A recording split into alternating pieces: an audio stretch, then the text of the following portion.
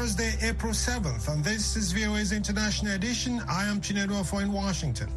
Coming up in the next half hour, Ukraine says Russia is preparing for a new offensive as officials collect evidence of alleged Kremlin atrocities. The Pentagon sees these battalions after they get resupplied going back into Ukraine, and all evidence is pointing that they will try to further target the Donbas region in the east. The UN says recent measures by El Salvador to rein in gang violence violates international human rights law. The UN Human Rights Office is critical of the harsh crackdown on gangs by the government since it declared a state of emergency on March 27th. And a rare video of a wanted Al-Qaeda chief appears as evidence he's still alive. We'll have these stories and more next on International Edition. Stay tuned. Analysts say the Kremlin is preparing for a new offensive in Ukraine as the country gathers its dead and collects evidence of alleged Russian atrocities. Ukrainian officials have stepped up calls for civilians to evacuate from towns near the front line ahead of the anticipated push in the east, and some essential services are being moved away.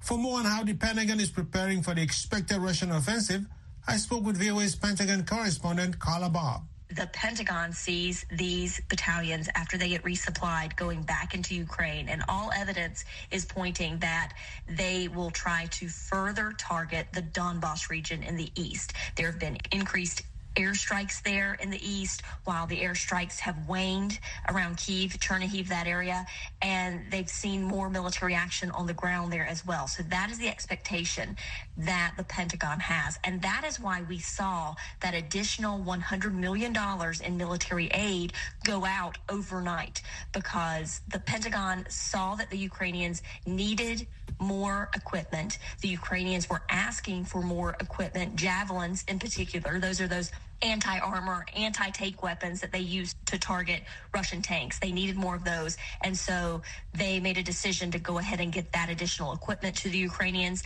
to help prepare them for a tougher, longer fight in the east. Is the Pentagon planning anything special to counter the suspected Russian offensive? I was pushing a senior defense official on that very topic just recently, and I said, you can clearly see that the Russians are planning to strike again. Is there anything that you can do to prevent them from going back inside Ukraine when they leave and go to Belarus to resupply?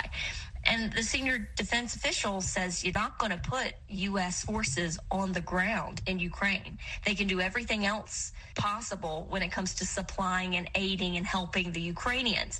But the U.S. military at this point is just not going to go in. And short of actually having U.S. boots on the ground, you can't really stop Russia from invading. The Secretary of Defense, Lloyd Austin, and the top U.S. General Mark Milley, were testifying in front of lawmakers this week. And they were asked, was there anything that could stop Russia? And they told lawmakers only U.S. troops on the ground could have prevented an invasion. But by putting those U.S. troops on the ground in Ukraine, that would have almost guaranteed a conflict with Russia. And General Mark Milley said that was not something that he would advise, because the U.S. is a nuclear power and Russia is a nuclear power. And should they come, in a conflict with each other, then we could be talking about a nuclear world war. That's VOA's Pentagon correspondent Carla Bob speaking with me from Washington.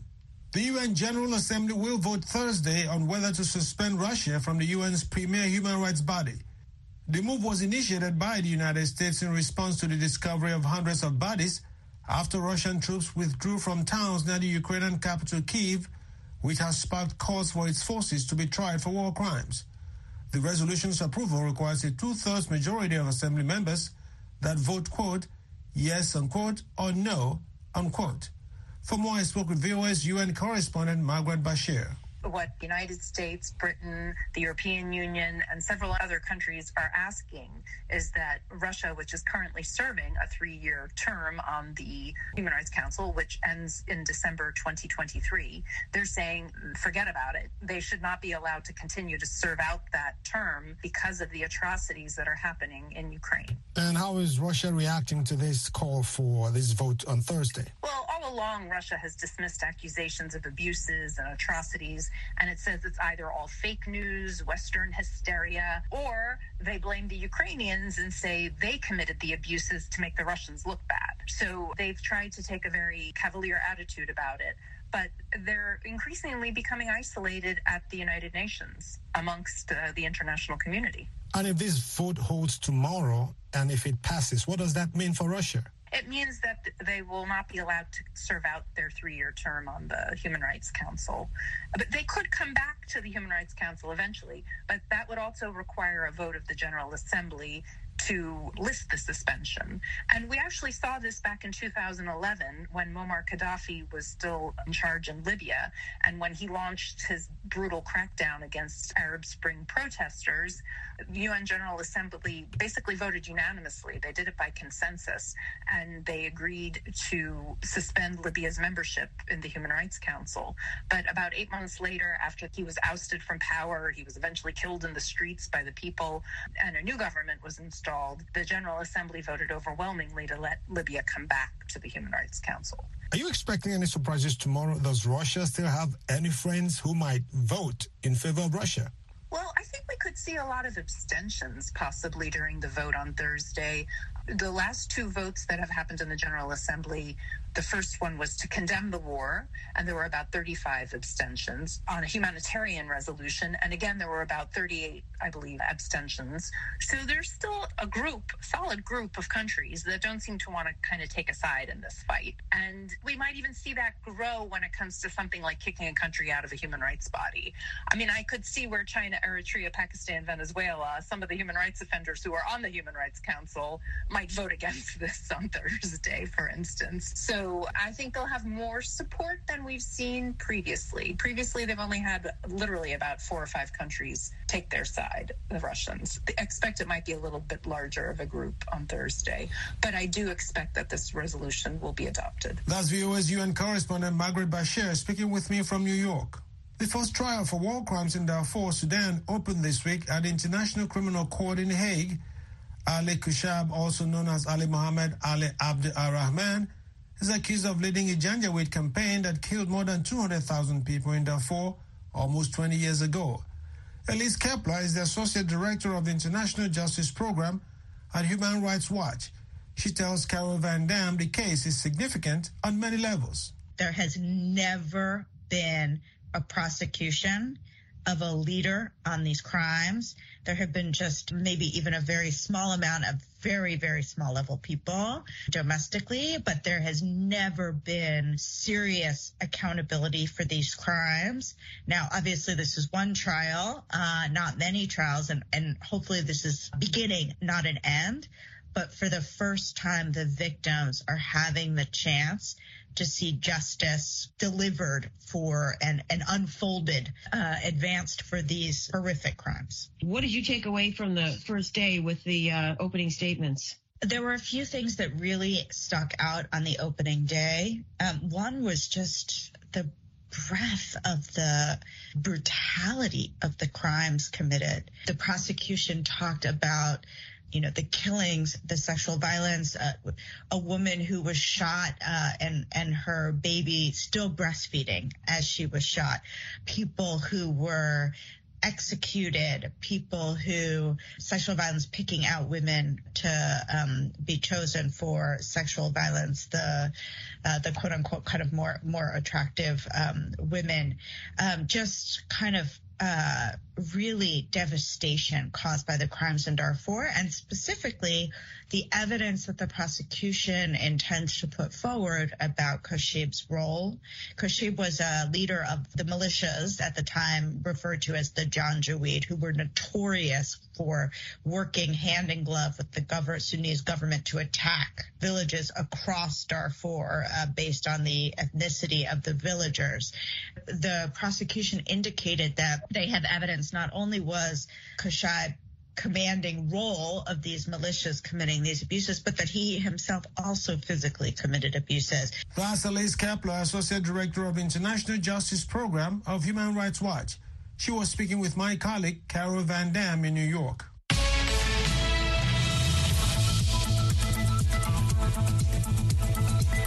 A rare video has appeared of Al-Qaeda chief praising an Indian Muslim woman who in February defied a ban on wearing the traditional headscarf or hijab. The footage is the first proof in months that Ayman al-Zawahiri is still alive. Rumors of his death has persistently circulated. In the video released on Tuesday and translated by the site intelligence group, the reclusive Al-Qaeda chief praises Muskan Khan, the woman who defied a ban on the wearing of the hijab in schools in India's southwestern state of Karnataka. There is no clear indication in the video of the whereabouts of al-Zawahiri. For more on this story and other breaking news, visit our website at voanews.com. Remember to connect with us on social media. We are on Twitter, Facebook, and Instagram. Search for VOA Africa. You are listening to VOA's International Edition. I am Chinedu Ofo in Washington. The UN Human Rights Office says recent measures taken by El Salvador's government to rein in gang violence violates international human rights law. Lisa Schlein reports for VOA from Geneva. UN officials acknowledge the threat gang violence poses to Salvadoran society and the need to tackle it. But they say a series of measures recently taken by the government in response to the rise in gang killings is not in line with international human rights law. The UN Human Rights Office is critical of the harsh crackdown on gangs by the government since it declared a state of emergency on March 27th. It reports police and military forces have used excessive force against gang members. It notes that more than 5,700 people have been detained without an arrest warrant, and some reportedly have been subjected to cruel and inhumane treatment. Human rights spokeswoman Liz Throssell says certain amendments to criminal law and procedure appear to breach international law and weaken due process guarantees. Criminal trials can now be held in absentia in the case of alleged gang members, or presided over by so-called faceless judges, and that's judges whose identity remains confidential. The previous 2-year limit to pretrial detention has been eliminated. Teenagers associated with gangs who are found guilty of serious offences may now be sentenced as adults. What is particularly troubling, she says, is children will have to serve their sentences in adult rather than juvenile detention. And under the new law, she notes, the period juveniles will have to spend in prison has been extended. Those aged 12 to 16 must now serve 10 years terms of imprisonment instead of 7 years, and those aged 16 to 18 years must serve 20-year terms. Now, we recognise the challenges posed by gang violence in El Salvador and the state's duty to ensure security and justice. However, it is imperative that this is done in compliance with international human rights law. News reports also say Salvadoran President Nayib Bukele has threatened to cut off food to imprison gang members if gangs unleash a wave of crimes. He earlier ordered that food for them be cut to 2 meals per day. The president has also ordered construction of a maximum security prison to house 20,000 gang members. Throssell says her office is seeking information from Salvadoran authorities as to what they have done to comply with their human rights obligations during the state of emergency. She adds that certain rights continue to apply even during this critical period. Lisa Schlein for VOA News, Geneva. Every year, Muslim Americans donate millions of dollars to Islam-based charities in the United States during the holy month of Ramadan. The religion stipulates that Muslims must donate 2.5% of their wealth once a year to help the poor and needy, called zakat, an Arab term meaning, quote, that which purifies, unquote.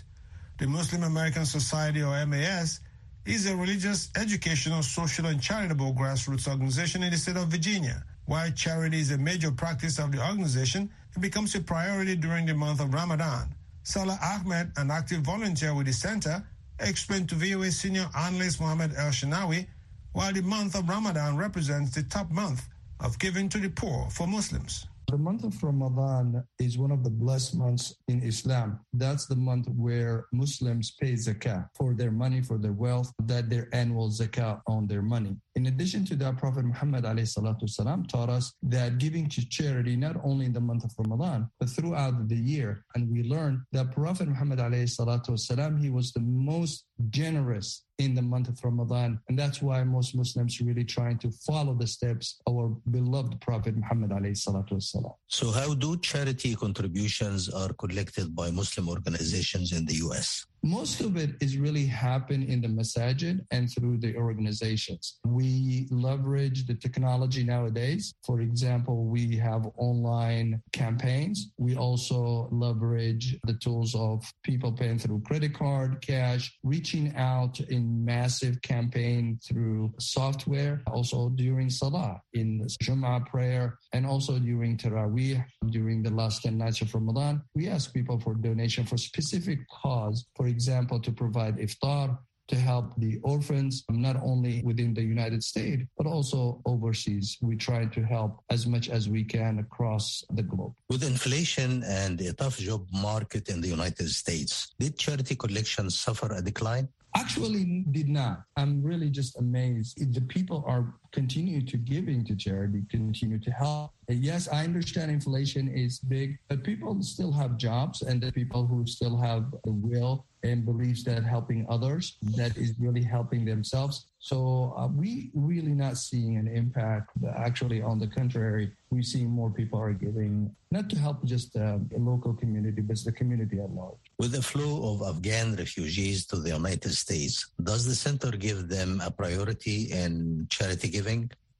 Many organizations provided services, provided with campaign collections towards our brothers and sisters that arrived from Afghanistan. I know there was a collection of new clothes, food in many centers. I can name a few of them, like Adam Center, like Darul Hijrah. So there is a lot of organizations really try to help them to adjust, but at least provide them the means to live day by day. Poverty does not know religion. When you are hungry, it doesn't matter what religion you are. Do Muslim Americans give charity to some non-Muslim poor? Oh, absolutely. I'll give you just an example of a Muslim American Society, our community center, for example, that I volunteer there. We have every Wednesday, and I know Darul Hijrah does, I know that Adam Center does, those are the big ones. For example, every Wednesday we have our food bank, and our food bank, anybody can come in. We provide them with bread, egg, meat, vegetables, fruits, and anybody can come in and collect. We see a lot of our brothers and sisters in humanity, Latinos, we see white, we see black, we see a lot of people coming in. They come through, it's a drive-through, they collect the food they want, and they go. We don't ask any question if you're Muslim or non-Muslim or whatever, as long as you have a need for food, and we provide it to you. And that's the teaching of Islam, that you give the people who is in need and the hungry, and you keep an eye on your neighbor regardless of their faith. And our community center and all the Muslim organizations, they do the same thing. That's Salah Ahmed, an active volunteer with the Muslim American Society, speaking with my colleague, Mohammed El-Shinawi. Hi, I'm Kim Lewis. Join me and a panel of journalists as we discuss the top stories of the week, including the discovery of bodies of civilians allegedly killed by Russian troops in Ukraine has sparked global outrage and calls for trials of the perpetrators, including Russian President Vladimir Putin. Join us for Issues in the News this Saturday and Sunday on The Voice of America. This is Science in a Minute. When looking at a likeness of the mighty Tyrannosaurus Rex, you can't help but be impressed with the beast's enormous imposing body, fierce face, and a mouth filled with razor-sharp teeth. But then you notice that the arms of this monster are so tiny in comparison that it's almost comical. Paleontologist Kevin Padian is often asked by his students at the University of California, Berkeley, why the arms of T-Rex were so short. Padian has released a new paper that suggests that the arms of the T-Rex may have shrunk through evolution as a form of protection. You see, T-Rexes hunted in packs. The paper proposes that as the pack devoured their fresh prey with such ferocity, there may have been a good chance that a member could get carried away and accidentally or purposely eat the arms of a pack mate. I'm VOA's Rick Pantaleo. Hello, I'm Carol Castiel, host of Encounter. Next up, our periodic U.S. politics update with veteran analysts John Fortier and Jim Kessler. They spar over U.S. policy to support Ukraine, isolate and punish Russia, the historic confirmation of the first black woman to the U.S. Supreme Court, and headwinds for Democrats in the run-up to the November midterm elections. That's Encounter this Saturday and Sunday on The Voice of America. Hello, I'm Kim Lewis. Join me and VOA's Carol Van Dam for a special edition of Press Conference USA. Our guest is Jan Egeland, Secretary General of the Norwegian Refugee Council. He offers his perspective and solutions on some of the world's most complex humanitarian crises, including the mounting crisis in Ukraine. Join us for PC USA this Saturday and Sunday on The Voice of America. They're still trying to figure out what are the specific policies from the White House. VOA Asia, your daily digest of top Asia stories. Beijing has especially hazardous levels of air pollution. Blending American and Asian perspectives. China is protecting wildlife. Original reports and series. Education, health, technology. Stories that mean something to your daily life. VOA Asia.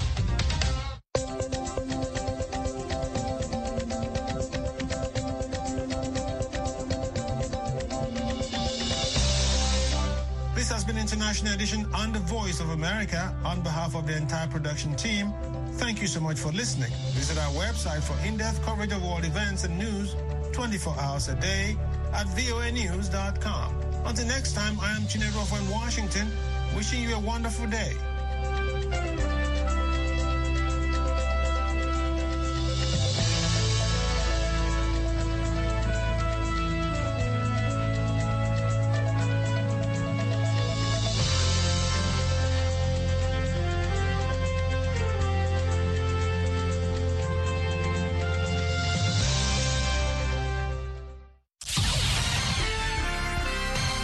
Next, an editorial reflecting the views of the United States government. On March 21st, Secretary of State Antony Blinken declared that the Burmese military government committed genocide against the Rohingya minority. There is such a thing as a path to genocide. That's the groundwork for genocide, the fact that it is laid far in advance, over years, even decades, through a steady process of dehumanization and demonization, said Secretary Blinken. The Rohingya, who had been an integral part of Burma's society for generations, saw their rights, saw their citizenship methodically stripped away. In 1962, the Burmese military staged a coup, and soon thereafter began to demonize and persecute Rohingya and other ethnic minorities. The government stripped Rohingya of their citizenship, conducted campaigns of terror, rape, and murder against them, and destroyed their communities, then forced them into camps for the displaced. There were strong parallels between events in Burma that historically led to genocide elsewhere, said Secretary Blinken. Rohingya were compared to fleas, to thorns, to an invasive species, just as Tutsis were compared to cockroaches and Jews to rats and parasites. And while today's determination of genocide and crimes against humanity is focused on Rohingya, it's also important to recognize that for decades, the Burmese military has committed killings, rape, and other atrocities against members of other ethnic and religious minority groups. Reports of these abuses are widespread, they're well documented, they've occurred in states across Burma. The United States strongly supports the independent investigative mechanism for Myanmar as it collects, preserves, and analyzes evidence of the most serious international crimes in Burma. Even as we lay the foundation for future accountability, we're also working to stop the military's ongoing atrocities, press for the release of all those unjustly detained, support the people of Burma as they strive to put the country back on the track to democracy, said Secretary Blinken. The United States also continues to provide significant support to help meet the humanitarian needs of Rohingya and all affected by their persecution. Nearly $1.6 billion since 2017 for everything from shelter and education, specialized mental health and psychosocial support for the victims of trauma. The case files are growing. The independent investigative mechanism for Myanmar alone has collected more than 1.5 million items of evidence and information, including witness testimonies, documents, messages, photos, videos, geospatial imagery, social media pages, said Secretary Blinken. The day will come when those responsible for these appalling acts will have to answer for them. That was an editorial reflecting the views of the United States government.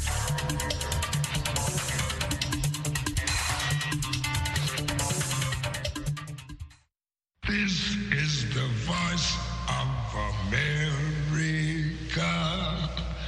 Washington,